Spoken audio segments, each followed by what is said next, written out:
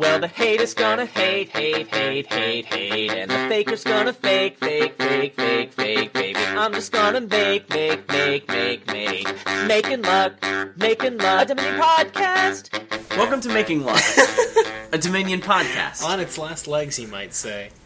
That's not true. Well, the raffle is. And yeah. What is the podcast without the raffle, honestly? Okay. My name's Adam, and this is Jake. Hey, guys. I'm Jake. So, how's the raffle going? It's... Nobody gave me any ideas. And I was really hoping I would get some, so I don't have any. It was Mother's Day recently. Was really involved in that. Yeah? Do you have a mother? Yeah. Me too. I'm a mother enthusiast, you might say. Oh, yeah? You like your mom? Yeah, I got her a candle. Oh, yeah? Yeah, so that could be a raffle prize. Does anyone want a candle? Is it going to be the same candle you gave your mom? You just going to go take it back and raffle it off? No, she needs that, okay. I guess. Moms need candles. What do they do with them? They light them on fire. Yeah, okay, so oh god. Oh god. Adam has just destroyed a very expensive piece of equipment. We're not editing this out. Quite possibly it's broken, too. It seems unlikely, but... I mean, yeah, it wasn't that great of all. But yeah, I really always did wonder about that. Like, does every mom in the country just have this closet full of candles? And, like, if so, is that a good thing? Do they look at those candles and just, like, as a collection and treasure them? And be like, oh, these are my candles? Or is it more like, oh, God, another candle? Where did I go wrong? Candles probably have sentimental value. Sure. So, like, is that like they're like looking at Smeagol, like the candles, like Smeagol, like opening up her closet full of candles and like rubbing her hands together? Let me try and make a comparison here. Like, I'm going to be a father soon, and like, sure. I have friends that I know that have their own children, and like, I mean, you can see over there. I'll try not to drop the webcam again. I don't know if you can see it. That white sticky note has scribbles from a marker on it. That's from my friend's daughter. She drew that for me, and I really like that thing. So I imagine when it's my own kid, it's going to be a lot more like that. It looks just like you. Yeah. Yeah. Yeah. She said that was a picture of a bird, which was also her. Oh, it looks just like her. Yeah, because she was a bird. Yeah. But also, like, you know, I'm not afraid to admit that, you know, we have, like, the more impressive hairs from our cat taped to the wall of our kitchen, along with a really cool whisker. We call it the gallery. Yeah, it's actually really weird. It's not weird. I don't know how this started, but it's not weird. Just got them taped up there, and it's not weird. Not like there's no explanation for it. Is the weird part? Like it's like if there was some like we started doing this because X or whatever. Because we wanted to see how many stripes were on. We could get like on one single hair. From that makes it worse, not better. Like that made it worse. It's not weird. You didn't clear it up. You made it murkier. It's not. It's not weird. I don't think I've ever seen a whisker that big. It's amazing. I've never looked for that, so I believe you. Yeah.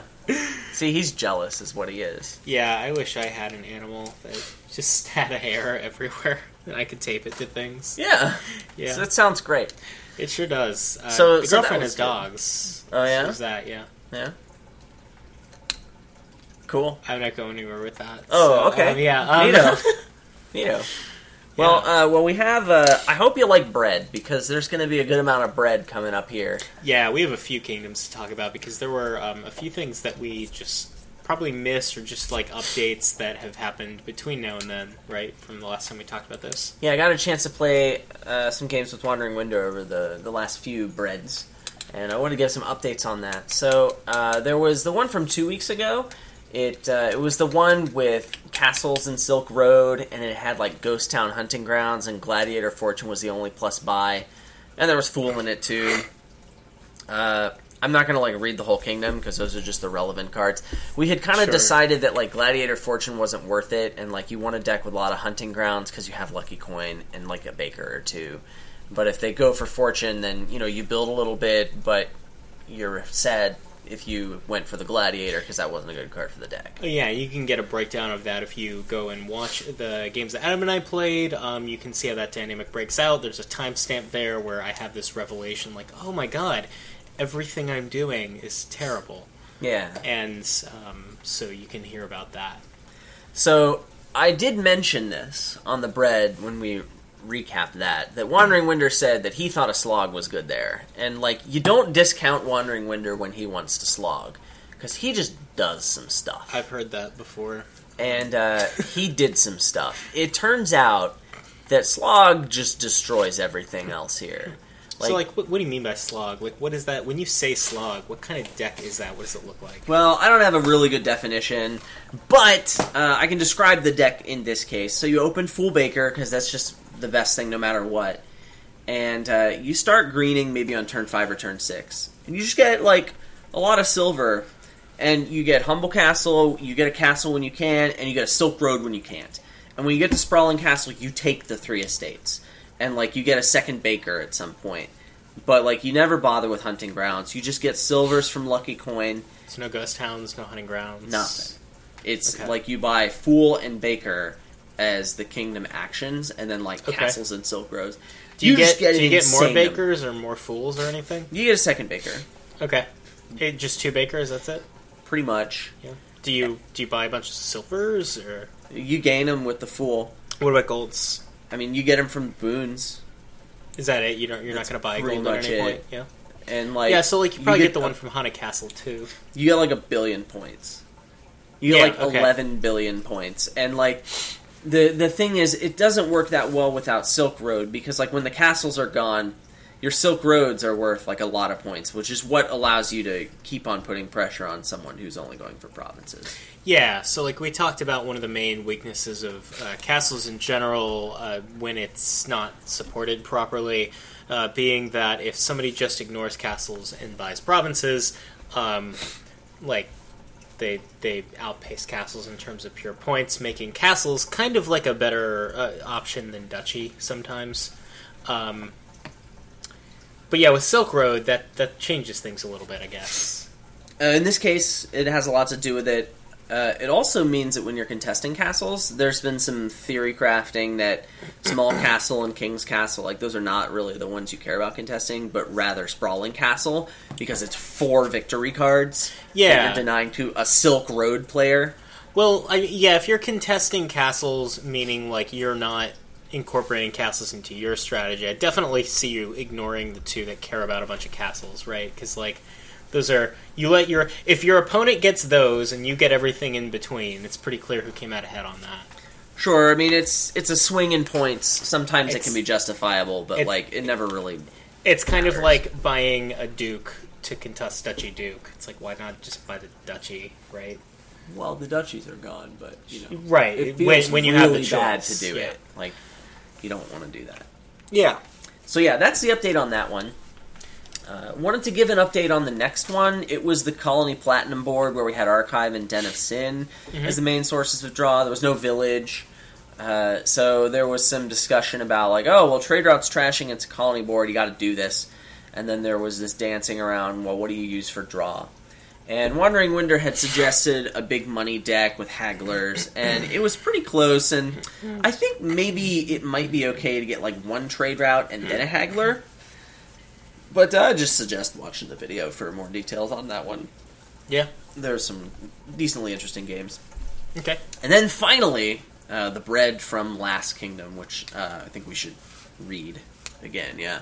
Sure, yeah. I mean, we were going to do that anyway, right? Yeah, so the Kingdom from Last one goes like this. There's Engineer, Herbalist, Scrying Pool, Lookout, Secret Cave, Ironmonger, Jack of All Trades, Mining Village, City, Idol, Seaway, and Wolf Den. I don't have to call it that this episode. The agreement was for last episode only, and we would never even acknowledge it again, actually. Fine. So I'm going to have to edit this out, but I'm probably going to be too lazy to do that. Once again, for our audio-only listeners, Engineer, Herbalist, Scrying Pool, Lookout, Secret Cave, Ironmonger, Jack of All Trades, Mining Village, City, Idol, and they're Seaway and Wolf Den. Okay. So I believe that both of us agreed that on a 4-3 you open Jack Lookout.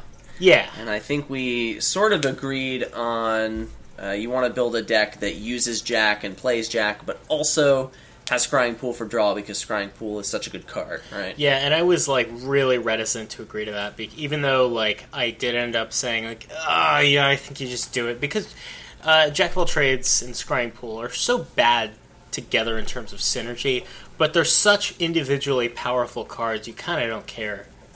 They're just so good. Yeah, Man, both of them good. are so good that like you kind of just shove them in the same deck and Yeah, deal with the fact that they don't have great synergy with each other. and that's kind of the deck you're building, and from there, you're really wanting plus buy, I think, because you've got a huge amount of payload and draw, so the Seaway has to go on something, and I think we decided that was Mining Village, but I thought it was going to be Ironmonger before we went into these games. Yeah, so like I played a couple games with the bots, and it was pretty clear to me that like Mining Village is just a really good card for that deck. Yeah. Not only do you just really want those actions consistently early on when you don't have the action dense deck to support it, but then that trash ability turns out to be really good. So if you're playing against big money, I mean, you're just going to crush them, right? Because big money just is bad here compared to the other decks you can build. And like having $20 extra on a turn to close things out.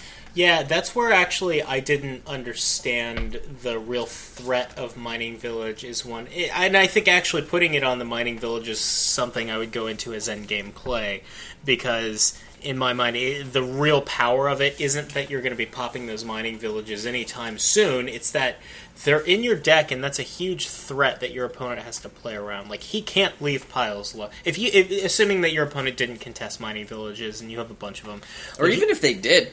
Like, your opponent cannot leave piles low. Your opponent cannot leave a province or two in the pile. Like, you always have this threat of having this huge turn where you just decide to pop all the Mining Villages and you have a bunch of buys and money. And so it's the Ironmongers are not a worse card. In fact, in the deck, they're probably a better card, all in all, I'd say. But the Mining Villages, just having that endgame threat is really worth prioritizing them, I think. I'm not going to say that in all cases they're a better card, but Sure, I don't know, it's if tough. it was it's Farming marginal. Village, I'd be getting Ironmonger instead a lot of the time. I'd probably get like 2 villages early on because I want the actions, and then I would be piling the Ironmongers because it is a good card to have. Yeah. The Mining Village, though, has this, I don't know, that threat is really unignorable. I think you have to put the Seaway token on Mining Village because that's the only one you're going to have time to gain, massive quantities of. Yeah, I mean, there's Engineer out, and the Engineers are focusing on Mining Village, and once you get past the point where you're, just getting one of everything because of Magic Lamp, then you're focusing down those Mining Villages, and that's important. Yeah, the build path actually here was pretty interesting. You wouldn't think that it's one of everything strats. One of everything strats are typically really bad because there's usually a best choice to be buying. So I'm going to buy one of everything. No, just pick a strategy and commit to it. It's usually better. If you buy one of everything, then you've bought the best card. What more could you ask for? Yeah, this is true. You found it. You don't know what it is yet, but you found it. Yep. And the Magic Lamp really changes that, especially here. That huge tempo boost from the 3 Wishes means that you're going to be getting a lot of the Kingdom really early. Yeah, especially the Secret Caves, which turned out to be pretty good with the Jake of all Trades, because it's synergy. Yeah, if you have a village out, then you can have some really big turns that way. Yeah, there's some early on synergy with the Jack of all Trades. And then Secret Cave's great later on because you want to get those last couple cards out of your deck with Lookout, those last couple coppers out, and Secret Cave can enable that. Draw your deck, discard bad cards, play Lookout, and you're guaranteed to trash something that's bad. You know what else was interesting Your face. You know what else was interesting is that if you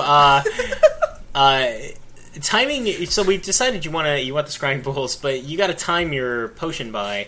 And that was weird. That was tricky, because, I don't think you get it very early. I don't think you get it until you have Seaway out, because I really don't like picking up the potion without some plus buy, because then you end up, if you don't have that, you might end up without plus buy, and then you have this turn of like potion 7 and you're sad. You just buy Scrying Pool. You Seaway, and then you're no longer sad on your future turns. Right, yeah, but like I wish that I had just bought the potion after I'd Seawayed. I think that the time to get the potion... Sure. I think you get the potion immediately after you Seaway, as soon as you can after you get the Seaway off. So there was some research done with opening Potion Lookout, and then like getting the Jack immediately afterwards the next time you can. Next time you hit 4. And, you know... Wandering Winder and I played some games like that, and, you know, I lost a game to him when he was playing that. But, like, I just played it a lot more. I cannot convince myself that that's any good. Because, first of all, like, it's hard to hit 4 when you open Potion Lookout. Yeah, it's actually not likely at all that you can do that. Yeah. So, like, you're probably getting an Engineer, and then you might Engineer gain the Jack or something, and then... You know, it's like turn 6 or 7 before you ever play Jack of all trades. And, like, yeah, you get a second lookout and you're pretty thin, but, like, Jack is such a good card, and it feels bad to get it that late. So, like, if you don't high roll, you're not going to pick it up then. But also, like, the deck feels like it's really light on payload. Like, yeah, you can get thin, yeah, you can draw your deck pretty fast. But, like, It's light on payload, or it's inconsistent. Like, the payload is just...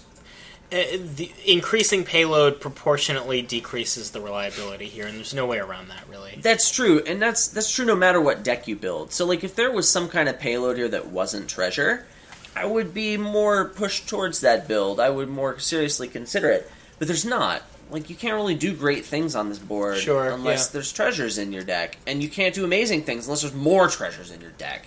So, like, I want treasures in my deck. And yes, Scrying Pool's good there because it's going to draw some cards. But, like, it's not necessarily the backbone of the deck. I mean, I want to have a lot of them, but, like, you know, mining villages are going to empty pretty much no matter what, and then you're going to be gaining some cities, and, like, there will be other sources of draw. And so, like, while I still want the pools in my deck, they're very good, it's, like, it's not so important that I give up opening Jack for it. Yeah, Scrying Pool, in a lot of boards where you see it, is the crux of the board. It's the main enabler to whatever you're doing, and the game is, to a degree, going to be revolving around who gets those big turns off really quickly. This was not the case here, because Scrying Pool was a really good card, but that's all it was just a good card for the deck. It wasn't the crux, it wasn't the main enabler. Yeah, the focal point, if you will. Yeah.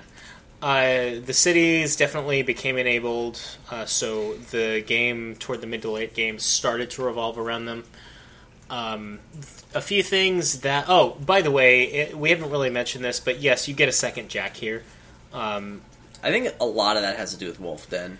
Yeah, I was actually going to ask you, what do you think about that? Because, like, you ended up getting the second Jack here, and it wasn't bad for the deck. It was actually fine, because you did have these big secret cave Jack of all trades draw turns. Well, you don't have to play it. It's fine. It's a duchy that's easier to draw and costs less. Like, yeah, it's a duchy because it negates the Wolf Den points. Yeah. Sure. A couple of things that did not really pan out. I had talked about so like 2-5 is like, you're really sad if you open that. 2-5, you get an engineer, and then you pay off the debt and get a lookout, and it's bad. And I think even worse is 5-2. Well, 5-2 is weird, because you Seaway something, and I had originally said last episode that you Seaway Ironmonger, because Ironmonger's starting out. It's such a better card for your deck than the Mining Village, and you could get them in mass. You said Seaway Jack. And I've come to at least agree that Seawaying Ironmonger was bad. Seawaying Jack, I'm leaning toward it. God, there's got to be something better. I don't think there is. I just have to... I refuse to accept it. Well, I can't make you. I can lead a horse to water, but I can't make him accept that Jack is the best opening. You have to get the Jack in the opener. It's too good, man. So, like, what I did when I hit 5-2 the first time was I Seawayed the Ironmonger, and then I got an engineer rationalizing that would get me my Jack really quickly, but you're still shuffled behind before you get the Jack. You play it on, like, turn 8. This is the first time you play your Jack. And it's sad. That's bad. So, yeah, the second time I seawayed the Jack, and it was a little better. And I'm just going to be over here. A little salty about it, but that's okay. Yeah. Salt is delicious.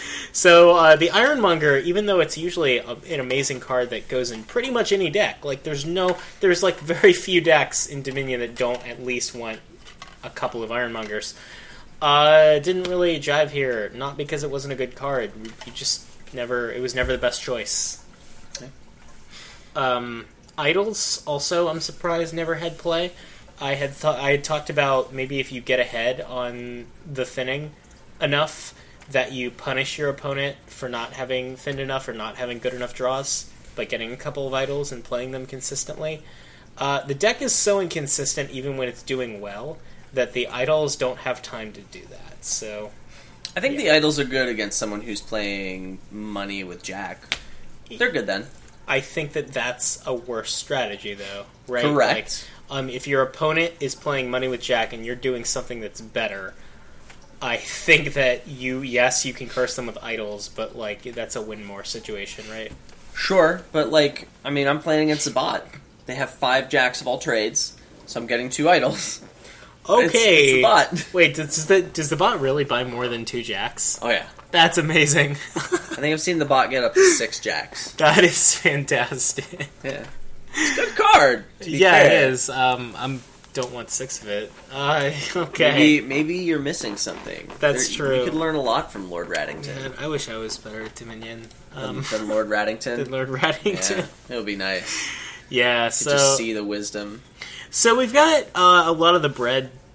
There was a lot of bread this time. Yeah, it was triple-decker bread. So this time we are leading into this episode, which is going to be sort of an introductory foray into turning off the autopilot while you're playing Dominion. And I say that this is introductory because this is a concept that really pervades, in my mind, like every aspect of every game of Dominion. So I really think that, personally, this could be a series. But today, what we're focusing on is turning off the autopilot with regards to your decisions outside the buy phase. So we're going to be talking about applying critical thinking to playing your actions and your treasures in the optimal sequence, right? Sure. So there are some things you can do. I mean, a lot of times you just play all your action cards and see what happened on your turn. But sometimes it's a little more complex than that. And, if you want to get better at the game, then, maybe you should look at that and see if there's anything you can do better. I mean, that's true for a lot of things. If you want to get better at Dominion, you should look at your play and see what you can do better. This is true. Actually, it's funny. So, like, if you read any of the posts or articles or whatever, what have you, I make on FDS and other places, you know that I play a lot of Overwatch, and I am consistently surprised by how much overlap I find between getting better at that game and getting better at Dominion. Like, I really only started getting better at that video game when I started looking at it the same way I look at Dominion, which I thought was critical thinking. Yeah, and like in particular, turning off your autopilot bot brain, right? Yeah, that was a big deal for me in that video game, and I think it's a big deal in Dominion as well. Yeah, it helps you recognize areas in your game that you can improve. I mean, it's nice when you have someone else to help you do that. Yeah. Shameless plug for your coaching video series, because, you can just send your videos to Mr. Jake over here, and he can make a coaching episode for you, and maybe you can see things that way. But, maybe you don't want to send in a video to Jake, or maybe you've already sent him 55 videos, and he's like, dude, calm down. So, like... if you're able to do this for yourself, not only are you going to maybe be a little more self-sufficient, but, like, you're probably not going to, in the middle of a game, send the video to Jake and ask for advice and wait for a response. Your opponent's really patient if that ends up being viable. So, like, if you can do this for yourself, you can get faster returns on it. So being able to do this kind of thing and look at areas of your own play that can be improved... that's a big deal, and so that's sort of the aim we're getting at when we talk about turning off the autopilot. Yeah, and like I think we can kind of take a step back a minute and say, like, when we've talked before about don't play like a bot. Like I've worked that little remark into our analysis on something. Like, yeah, don't play it like a bot. What do we mean by that in turning off the autopilot? And again, don't get 6 jacks of all trades. Yeah, and like what does that particularly mean, and why is it important? Like, what would you, if somebody asked you what the autopilot is that we're talking about, what would you tell them? Well, I mean, it's a lot of things, but I think what we're going to talk about this episode is the order you play your action cards in. So how you can manipulate the way you play your turns before the buy phase happens to get the most value out of it. Sure. And I'd say that the crux of that really comes down to knowing what your goal is for a couple of turns. And we're not going to talk about how you determine that goal in this episode. That's hard. Yeah, and like that may be a future episode or maybe not. But today we're going to assume you know what it is. But also, we're just getting into, like, how do you keep that goal in mind throughout your entire turn and make sure that everything that you play is moving you toward that goal. Yeah, so like in this past kingdom, an example is early game I have this jack of all trades and I want to trash an estate with it. Yeah. So my goal is, I'm going to have a decision to make when I play this jack of all trades. So I keep the card or do I discard it? And so my main goal right now is I want to trash an estate. So that's going to be the most important thing to me when I'm thinking about do I keep or do I discard the card? Or maybe should I be discarding an estate to my secret cave because I'm going to play a jack later? Well, maybe I should keep the estate so I can trash it, or maybe I think I'm going to find another one. So sure, yeah. So that's an example of like an early game. My goal is to trash an estate, so I'm going to maximize the chances of trashing an estate. Yeah, and like I do want to just reassure any of the listeners here that like this is not going to be as abstract and theoretical as we're making it sound. We're mostly going to be talking about examples, right? And like concrete ways that you can bring this into your game. It's really hard to talk about this stuff without an example in front of you.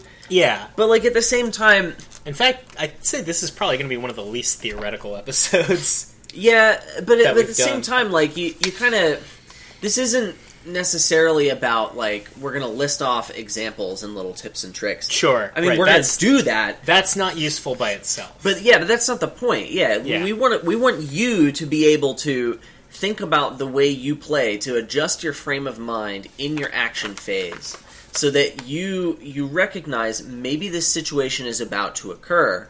And now you're in the right frame of mind to be thinking, oh, hey, I have a decision to make here. Yeah. What should I be doing? Well, what's my goal? And then how do I maximize the chances of that happening?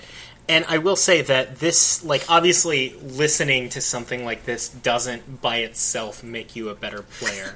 Unlike our episode on Jack of All Trades, where you listen to that episode, you absorb all of the deep, golden, shining wisdom that spews out of both of our mouths into this microphone, directly into your ear holes, and then instantly you're like, I am wiser. I know more things about Jack of all trades or Jake of all trades than I did before. And you are instantly a better Dominion player, because that's what happens with Making Luck, a Dominion podcast. Yes. But this episode's different. Right, this one's a little different. Adam read my outline and he's making fun of me. But, so, like, I meant every word of that. So, like, one thing I want to, like, make a point on is, like, we've made, like, episodes on cards and, like, or, like, concepts that we've been kind of exhaustive about. Like, we've at least tried to be. And, like, this one in particular isn't one that you just listen to and say, okay, got it. I understand turning off the autopilot now. We can move on to the next thing. Like, this is a process. Like, turning off the autopilot is really kind of synonymous with just saying, like, play better, right? And, like, you're going to see that a lot. If you go and listen to some really high-end Dominion streams of, like, top-level players, you're going to hear them, like, really thinking about what their goal is and well, they'll be thinking about it. Well, they'll be trying to structure their play around that. Like, That's you never true. hear them just say, okay, I'm playing this card because it's in my hand. Like, they're like, okay, my goal for this shuffle is to get a gold, so what do I do to make that happen? So, like, if you really want to get better at this kind of thinking, one really good way to do it is to listen to some really skilled players in the videos they've made. Also, I've made videos, and those might be good for knowing what not to do too. So I do my best. So yeah, Adam's videos are pretty good for that. I think he's pretty good at illustrating why he's doing what he's doing. And I try to do those as well, and you'll see some other really great players out there. Listen to their videos too. Like, and if they don't explicitly spell it out for you, it's a good exercise. Like, if they make a decision, you should either be thinking, oh, I would be making the same decision, and knowing why. Yeah. Or, if they do something different, then that's a good time to pause. And this doesn't have to be when you're watching a video. You just watch your opponent when you're playing them. Just think about, like, okay, they're doing something different. Why are they doing that? And if you can't come up with why, then, I mean, maybe it's because they're just learning, or, I don't know, they're doing something that you think is bad. But it could be that, like, it's something you didn't see, and maybe Sure. you can learn from it. Yeah, I mean, one of the actual huge advantages I personally have is that when I put my games up on YouTube, I have some very intelligent feedback, usually. Like, people will, like, give comments and be like, hey, did you realize that you're a f***ing idiot because you didn't do this part? And I'll be like, wow, I knew that, but I didn't know why.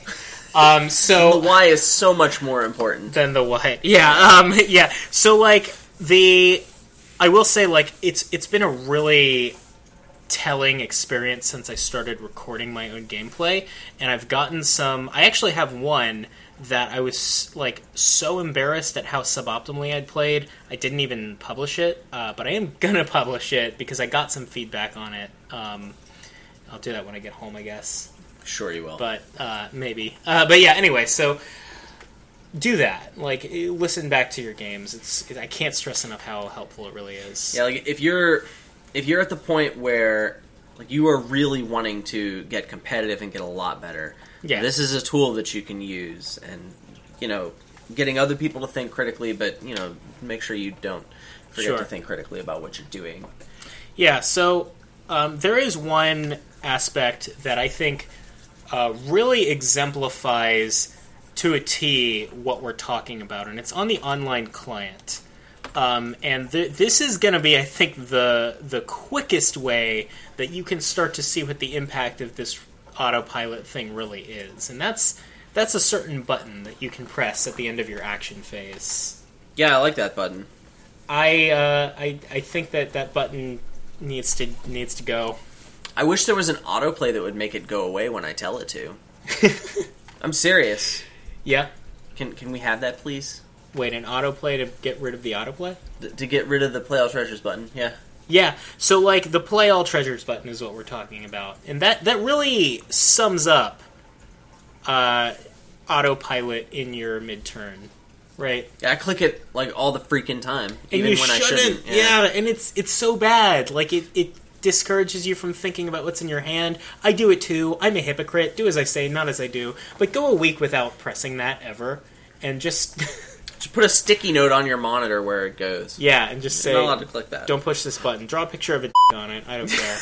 But yeah, don't press that button, the Play All Treasures button. Yeah, I guess. I mean, you'll take longer, and maybe your opponents are patient enough to deal with that. But like, that's just one easy way you can be more critical of your play, is to take away shortcuts like that. Sure. Yeah, and like, honestly, I get more out of one really good game of Dominion than I do out of like playing two kind of crappy games in a row. Against a bot, yeah. Yeah, or like where I've made suboptimal decisions, even when I win, those feel bad. So I think most people would rather have one good game of Dominion than a couple of not so great ones. Sure. So I have maybe a couple of concrete examples. Sure. I can get to. So one thing is,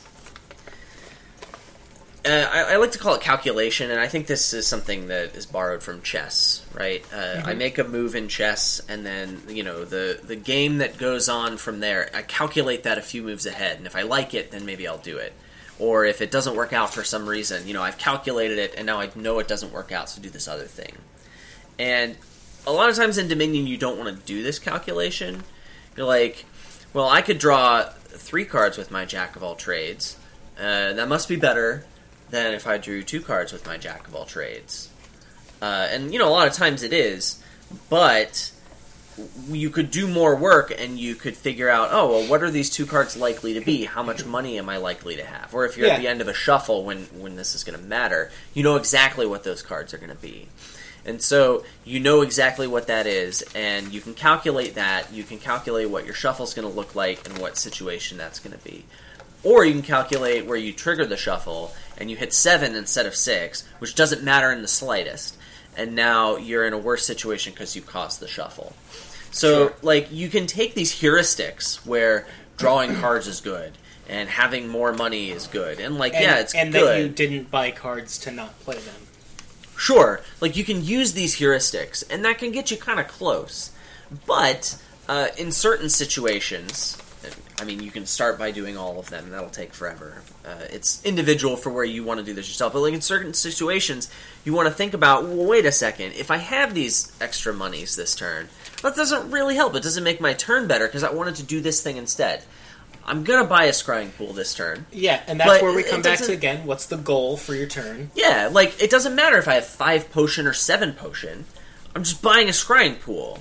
So, I don't care about that. And if that sacrifice is something real, like maybe trashing cards, or makes my next turn worse. Yeah, remember hitting 5 potion instead of 7 potion if you're just buying a scrying pool. Those dollars could have been there for next turn, and you drew them this turn, and you didn't have to do that. Yeah, I could have left those markets on my deck for next turn. Yeah, and they would have been good there. But now I played them this... Well, markets have plus buy, peddlers. So there's that. So, I think the real simple concrete example of where you want to calculate is you open Courtyard X, and you play your Courtyard on turn 3, and now you can determine, what I have this hand, what I have next hand. Don't just take the best card for this hand, right? Figure out this hand, figure out next hand. Do the calculation instead of using those heuristics. If you're more disciplined, you take a little bit more time to do that calculation, or to know when you should take more time to do that calculation. You'll learn more about yourself, and you can use that to play better. Yeah, and recognizing when it is the right call to hold a card back or to not play a card for its maximum impact this turn requires you to take one of the next steps in terms of analyzing Dominion and getting better. And that step is considering the cards you don't see. Right? So, understanding when you don't want to play the Pearl Diver because it's going to cause a bad shuffle, or when you're not going to, like you said, maybe take the best card for this hand. That requires you not just to look at the cards in play, not just to look at the cards in your hand, but to be thinking about the cards that aren't in front of you, that are in your deck and discard pile, and what's, not just this turn, what's next turn look like? What's the shuffle look like? Yeah, a lot of your goals, especially in the early game, are not going to be goals for a particular turn, but maybe goals for a shuffle. Yeah. So, I could have my silver this turn or next turn, but if I had the next turn, I'm going to hit that price point that I care about. And it all happens before I shuffle, so I don't care. Yeah, and the obvious example of this, of the guy who is not thinking about the cards that he doesn't see right now, is a guy who has a Steward in his deck. Steward's a great card. I love Steward. Yeah, it's my favorite Dominion card. And so what he does with that Steward is he trashes cards. That's usually what you're doing with your Steward, because that's awesome. And so he plays his Steward and trashes cards with it every time, and then all of a sudden he draws a Steward without anything left to trash. Oops. Yeah, and then he has to buy coppers so that he can get a silver. That's awkward. That's an extreme example. Yeah, right? Don't do that. That's not. That's a fictional dude doing something abstracted. He's playing like a robot. Yeah, he's playing like a bot though. But the point is that he has the heuristic, and he didn't turn off the autopilot. He says, "Oh, trashing cards is good. Therefore, trashing these cards right now must be good." And that's not true, right? So that's an extreme example, and you can think about that comedy Dominion video everybody knows where that guy plays Chapel, and he's just well, clearly this is optimal, and he trashes all of his cards. That's something that nobody in their right mind would actually do, but if you are not thinking about the cards you can't see, you might be getting closer to doing that than you realize. Sure, that's a good. It's a good exemplar, I suppose. Sure. For don't play like a bot. Yeah. Yeah. Go ahead. Finish well, all I was going to say is that what we take from this is that it's never okay to stop reading the game state. Like, it's really never acceptable not to at least have some idea of what your next step is, what your goal for the shuffle is. And if you don't have that, if you don't have in mind some direction for what you want to do over the next couple of turns, then it's time to slow down and think. You need to get that before you proceed. Because if you play cards, you're not just maybe not getting the most out of them that you could be actively harming yourself. And that might be something you can't come back from, and that's the danger of playing like a bot. Sure, you definitely need that. That seems like a minimum requirement in order for you to have like some kind of focus or direction to your deck, which is good. Yeah, exactly. Yeah. So I have some concrete examples. Let's get a little more concrete and specific here. So I have a bunch of action cards in my hand. What order do I play them in? And this usually the order matters, like when you're drawing cards from your deck, right? I mean, yeah, that's the biggest one. A lot of times it's like there's the general rule, like, you want to play your villages and your non-terminals first, and yes, that's a great starting point. That gets you a lot of the way there. So if I've got like villages and smithies, or villages and some other cards in my deck, then yeah, you probably want to play all your villages before anything else, because then you get more flexibility on the cards you can play later in the turn. So this could matter in the case of like draw to X. Yeah. If I have 5 actions now, I can play a couple of terminals and then play my draw to X cards to have an action left over. And it matters that I played these villages first instead of maybe some other cards. I get the flexibility to choose, once I've drawn more cards and have more information, I can figure out what's the best order to play my cards. Yeah, definitely. Or like when you're using develop or something, you play a lot of villages because then you can play your develop and then continue to draw the cards you top decked, and a better time that way. Yeah, now I think it's worth noting when we break that rule a little bit too, though. Yeah, right? So there are some counter examples. One of them, I guess the easiest one is, let's say you're playing like a village envoy deck. So you play a village, you play 5 villages and you play an envoy. And now you've given your opponent some information. Sure, yeah. Because now they know, I'm swimming in village, I have a lot of actions. So I'm gonna deny maybe some terminal cards that you would have liked to see, maybe some more of your envoys. Sure. Where if you had just played Village Envoy, they might be a little more skeptical. They don't know what you're short on. Yeah. They don't really know other than the 5 cards in that draw. You're giving them less information to work with. Right. And there are similar cards that give the same kind of effect. That's the key that you're looking at, is like give your opponent as little information as you can before they make a choice. That's why when you're playing your advisors, you typically play them as soon as you get them, pretty much, because that's the time when you're going to have as few cards in play for your opponent to know anything about.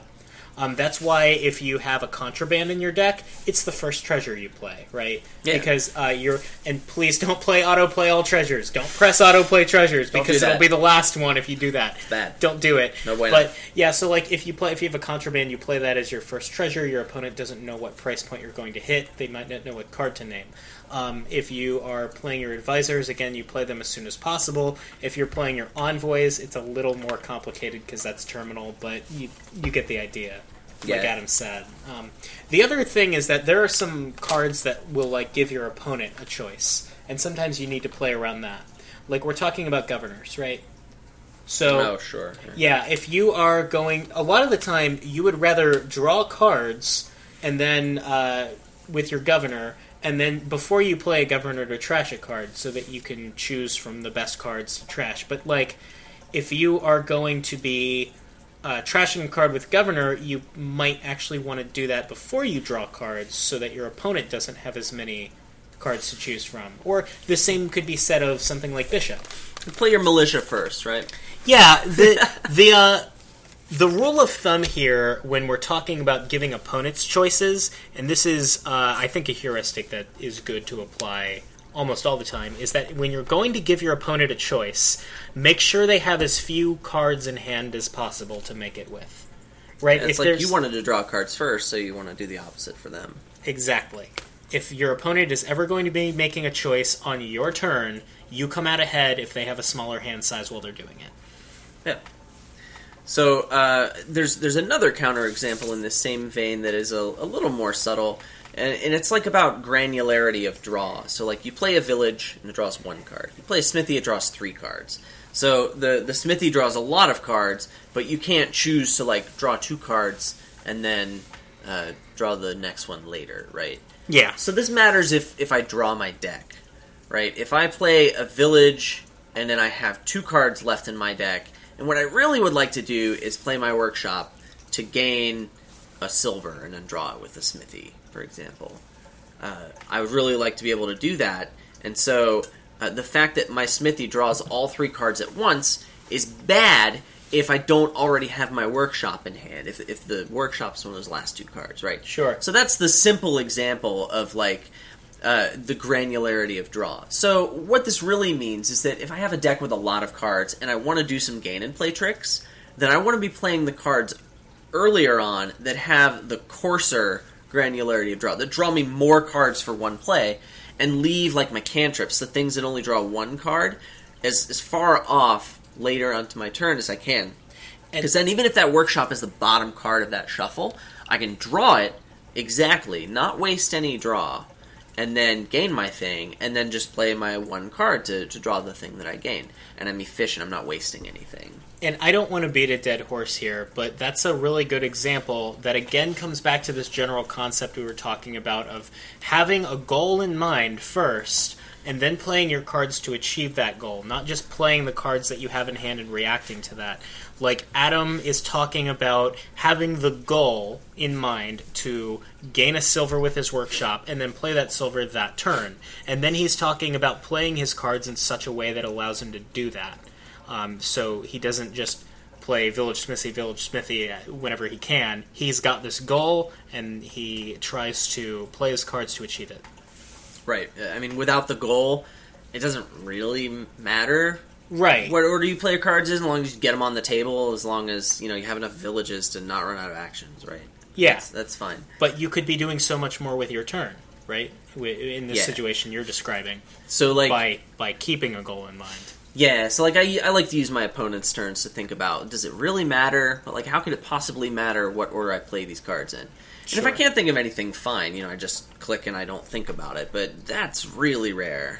Yeah, if you have a lot of turns, or you think about a lot of different decisions in Dominion, and your answer keeps coming up with, I don't think this matters, you're probably wrong. I can't imagine that that's correct. There has to be something you could be doing better. Like, there really usually is.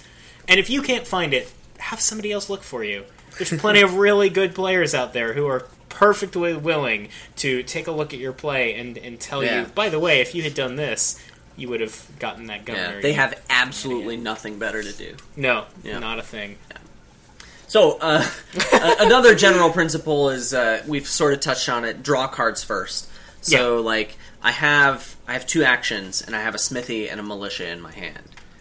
Yeah. Don't play the militia first, right? Right. And this is kind of basic, but, like, if you play the smithy first and you drew a non-terminal or even a village or something, then, you can play that card.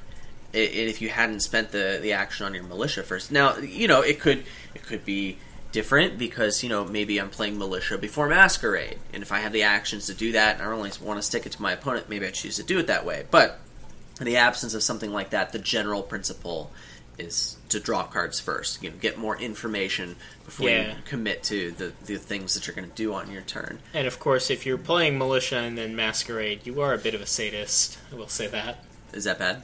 Yeah, no, you're going to win that game. Sweet. But, you're also mean and whatever. You know what? Cry. They'd be doing it to me if I wasn't doing it to them. This is true. It's a dog-eat-dog world out there. It's a masquerade-eat... Masquerade world, yeah. I don't know where I'm going with that. That sounds fine. It's a noble eat noble world. Yeah, there we go. Yeah, and it's not just smithy and militia, right? Like if I have an oasis in my hand, yeah, I want to use all of my other plus cards before I play that oasis, so I have a wider selection of things that I can discard. Maybe I didn't hit that estate until the very last draw, and I'm happy to discard that estate to my oasis. Sure. Maybe that's a thing. So that's the same principle of draw cards first. You want to draw as many cards as you can before you have to make other decisions about what's going on. Yeah. So, there is one really big elephant in the room, I think. One big concept that comes down to playing your cards optimally, and the biggest example of when this matters. Yeah. I'm thinking shuffles. Shuffles are it? 55 shuffles. Yep. And so when there really needs to be a big blinking red light in your head is when you're about to shuffle your deck. In fact, a few cards before that. So actually, Adam did a coaching video for me when I was playing with Warehouse and Apothecary, and one of the biggest mistakes I was making was not thinking about my shuffle soon enough. There are a lot of ways you can screw up a shuffle. Yeah, I think I've done all of them. Yeah. I think I did all of them that video. But yeah. Well, Apothecary's hard because it reaches 5 cards into the deck, right? Yeah, exactly. And that's a lot. There's only one card I can think of that consistently does more, which is Patrol. That's 7, and man, that's a lot of cards. Yeah. So normally, like when you're 3 or 4 cards away from a shuffle, you can just stop and think, hey, wait a second, I'm getting close to this.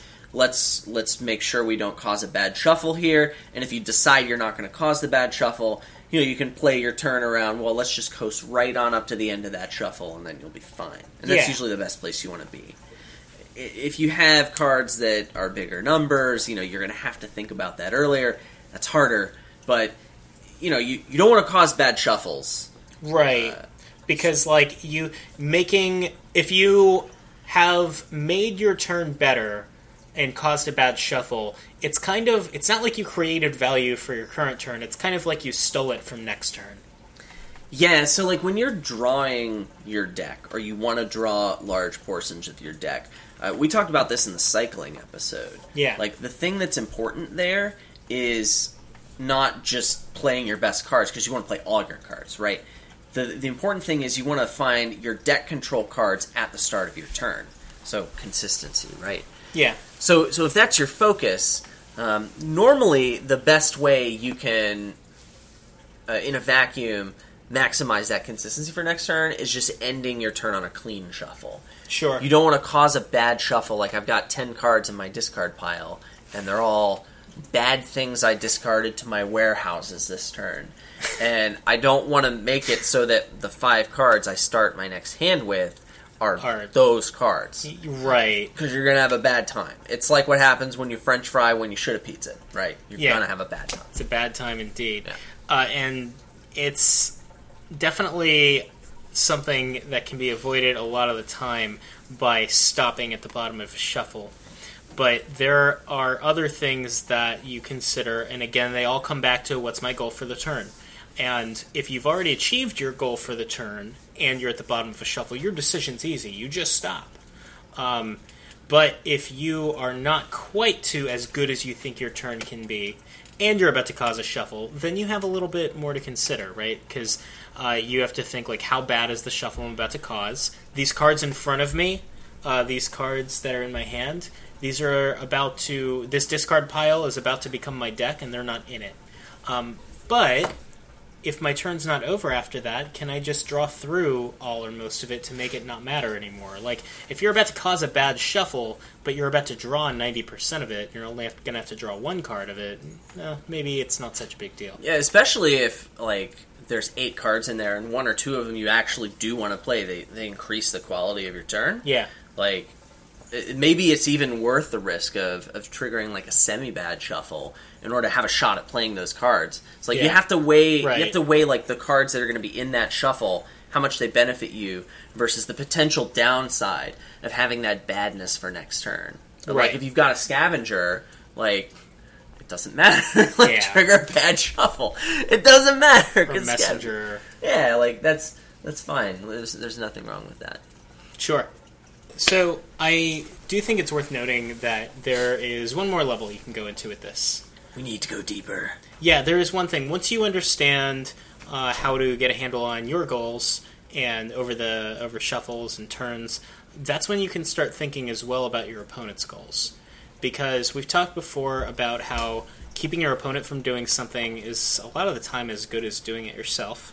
So That's why cursing is good. yeah, like why junking is good. Because if your goal is to get control of your deck, your opponent not doing that is also your goal. If you take a number 2 like all over their discard pile, like a big steaming, and then you make them shuffle. yeah, Yeah, then that's pretty bad. yeah, it's not good. So, like, and we did say this for last because again, you want to have a handle on your goals, and that's implicit in trying to react to your opponent's goals. But you can think about, like, what is your opponent actually trying to do? Or do they have the same priorities you do right now? And if they do, well, it's kind of simple. You just try to do it better than them, faster, more efficiently, draw better, get lucky. Yeah, That's our main advice. But make your own shuffle luck. But, like, when they're different, when their goals are different than yours, like when they're playing kind of a different deck than you, then things get a little more interesting. Like, I think the most poignant example is probably you see your opponent has bought, like, 3 chariot races. Okay. So your opponent's goal at that point is to be getting money and points off of their chariot races, right? That implies that they want to have a more expensive deck than you. Okay. So your goal's not the same as that, and you're maybe thinning and getting control of your deck. You could look at thinning as a counter to chariot race in that respect. Sure. And so, like, you have this immediate bot mentality that tells you thinning an estate is better than thinning a copper because the estate doesn't do anything. But how many chariot races does your opponent buy again? 55. And what's all in your deck, and what's the average cost of their deck? 55. Maybe you thin the copper instead. 55. And maybe you thin the copper instead and leave the estate in there and watch them play 3 chariot races to do nothing and just be sad. Or maybe you keep curses in your deck because your opponent's playing mountebank. There we go. Yeah. Yeah. I mean, obviously, again, we're into some weird situations that... Hashtag curses are better than silvers. Yeah, there we go. But, like, you know, it's worth thinking about these things, and definitely keeping track of what your opponent is trying to do comes up, especially when we're looking at things like knights. Yeah, like if they build a deck that's vulnerable to a certain type of attack, get that attack. And Yeah. play it. Sure. Yeah. Do that, because then you'll win a lot. Yeah, definitely. Yeah. Well, that's about all I had for the lunch meat. Do we have, like, an outro or anything? Well, we have some bread. Oh, yeah, I forgot we do that. Yeah. All right. We had 3 breads already, but we're going to have another bread. Oh, God. Yeah. I hope you like bread. Yeah, I'm going to get diabetes. So you don't get diabetes from bread? Is it the diabetic people can't have bread? They probably have to be careful about it, but, like... Do diabetic people will get weak when you show them bread? It's like Superman with kryptonite? Leave a comment in the comments section. I'm like, I have diabetes in my family, so, like, I'd like to know what's going to be the rest of my life. Yeah, same here. I might even have diabetes in my pancreas. So let's find out if I'm going to be able to keep enjoying the lovely bread and lunch meat of Making Luck, a Dominion podcast. Dominion podcast. All right. So, the thinking behind creating a kingdom that is about turning off the autoplay in your head was interesting, right? Like, there's I no... just forced Warehouse into it, really. Yeah, there's no, like... But I think we successfully did it. And part of the reason... He just rolled the first kingdom. He successfully did it because you don't really have to try too hard to come up with a kingdom where decisions matter. This was the second one. You were getting a glass of water. What was the first one? It was garbage. Oh, there was no plus buy. It didn't matter. Okay, great. So, in this kingdom, it has some cards. I'm going to read those cards. We have a split pile, which is Patrician with Emporium, Scheme, Smugglers, Warehouse, Wishing Well, Scavenger, Treasure Trove, Altar, Grand Market, Bank, and our landmark is Palace. Once more for our audio-only listeners, we have Patrician, Sheem, Smugglers, Warehouse, Wishing Well, Scavenger, Treasure Trove, Altar, Grand Market, Bank, and the landmark is Palace. So, Yeah, what you do here? There's no village. There's no village. That's awkward. Except for... Yeah, no, there's no village. Yeah, so I'm looking at non-terminals. I see Grand Market, Scheme, Patrician Emporium, Wishing Well, Warehouse. I think Grand Market is the highest payload non-terminal in the game, right? It's a real good card. Yeah, I mean, you'd have to quantify that next to Groundskeeper, but that's different. Okay, so yeah, Well, Grand Market's the highest turn payload in the game that's non-terminal. Well, it's a real good card, and playing a lot of Grand Markets is really good. Mm-hmm. So I'm gonna maybe try and do that. The only way to increase hand size is Wishing Well. There's not really some reliable way that you can know what the top card of your deck is. It's not really something you can rely on. Yeah, I mean, is there a way to do it? There's no, there really isn't, because the Wishing Well draws a card. You can't even really do it with Patrician. It's pretty tough Yeah. to do here. There's no reliable way to do it. So that's. I mean, that doesn't mean you don't put it in the deck, because you might. So, there's this deck you can build that gets an early altar, tries to thin out the starting cards, put a lot of Grand Marks in the deck, and just play a lot of Grand Markets. Maybe get some Emporiums for some VP. Well, the altar is the only way to get the estates out of your deck, too. And we've talked before about how when a card is the only way to get estates out of your deck, you almost just buy it. Because, and that's Autopilot. So, yeah. I mean, I think that it applies here, though, because you want those estates out of your deck. I think it's non-trivial. I think a money-based strategy could be pretty good here. Okay, Treasure Trove has synergy with Palace. Yeah, there's Palace and there's Treasure Trove. I think if you get the altar, it's because you hit an early 6, and you can justify it by saying, oh, well, I'm going to get some treasure troves with this that'll gain me lots of golds, so you do that. On the other hand, if it takes you a while to hit 6, I could see not getting the altar and just leaving the estates around. Maybe getting some, a warehouse or something could be slightly better for you, although, I don't know, I want a lot of silver because I want Palace points. I think that money deck is pretty competitive. It's definitely faster, I think. It also has it's easier for that deck to get Palace points. Yeah. If I had to pick right now, I actually think I would play money. So, let's see. I am probably opening Scavenger and...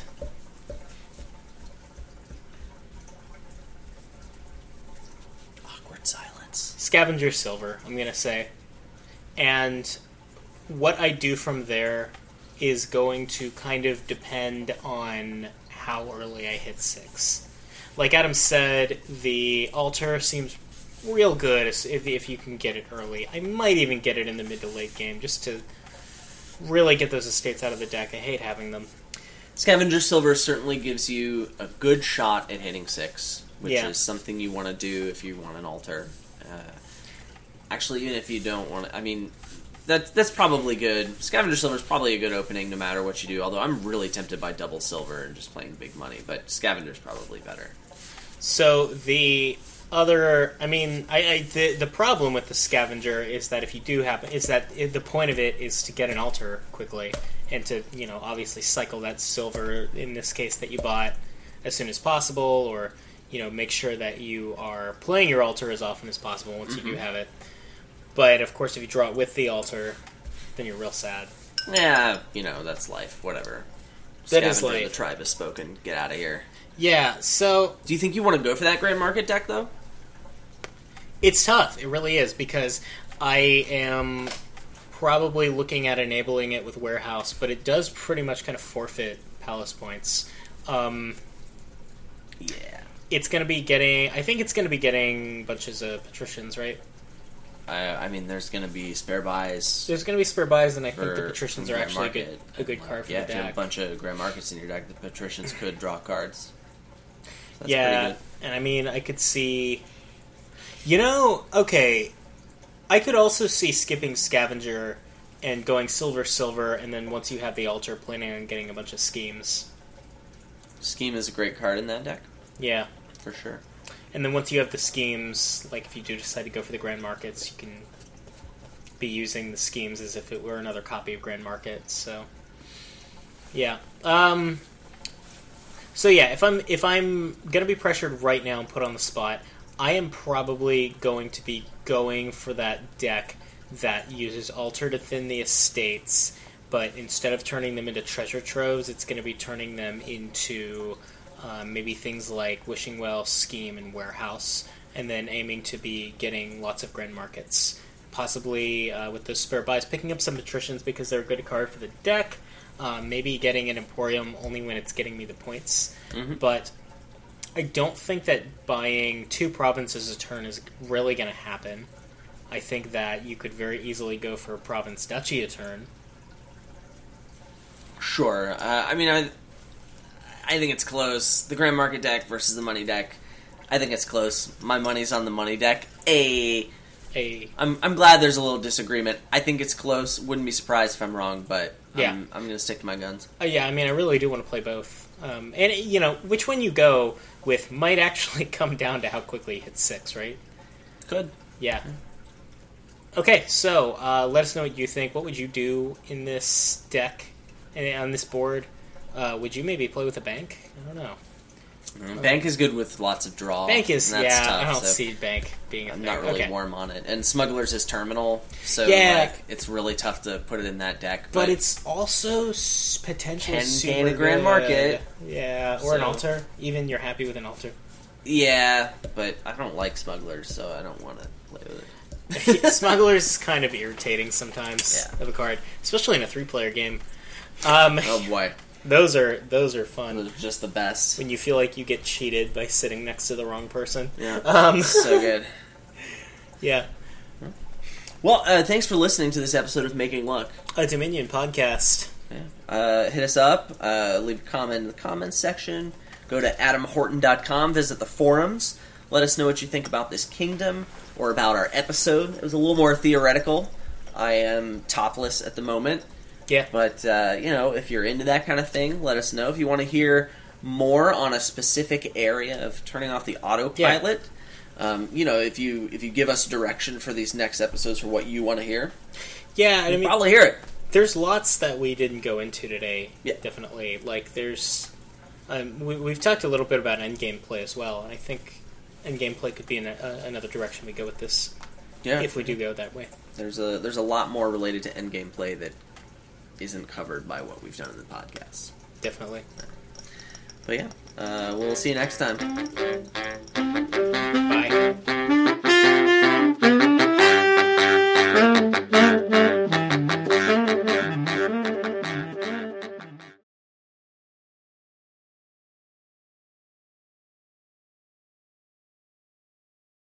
So, did anyone give you suggestions on what to do for the raffle?